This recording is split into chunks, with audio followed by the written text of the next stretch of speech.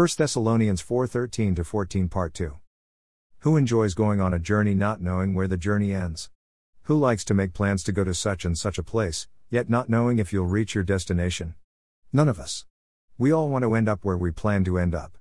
To reach another destination would be quite upsetting. The believers in the early church were confused about what happens upon death, and where the journey ends. As a result, some of them were grieving the loss of their loved ones. That is a normal process. When someone we love passes, we miss their physical presence, we all grieve. It's normal and natural to do. For those who do not know Jesus Christ, and what his death on the cross has purchased, the grieving process is severe. They don't know if they'll ever see their loved ones again. They have no hope. Paul tells us not to grieve as those with no hope. Because Jesus rose from the dead on the third day, we will one day join all those who have gone before us. It will be the family reunion to beat them all. We can be encouraged, knowing that our separation from our loved ones is temporary, and our time together will be eternal.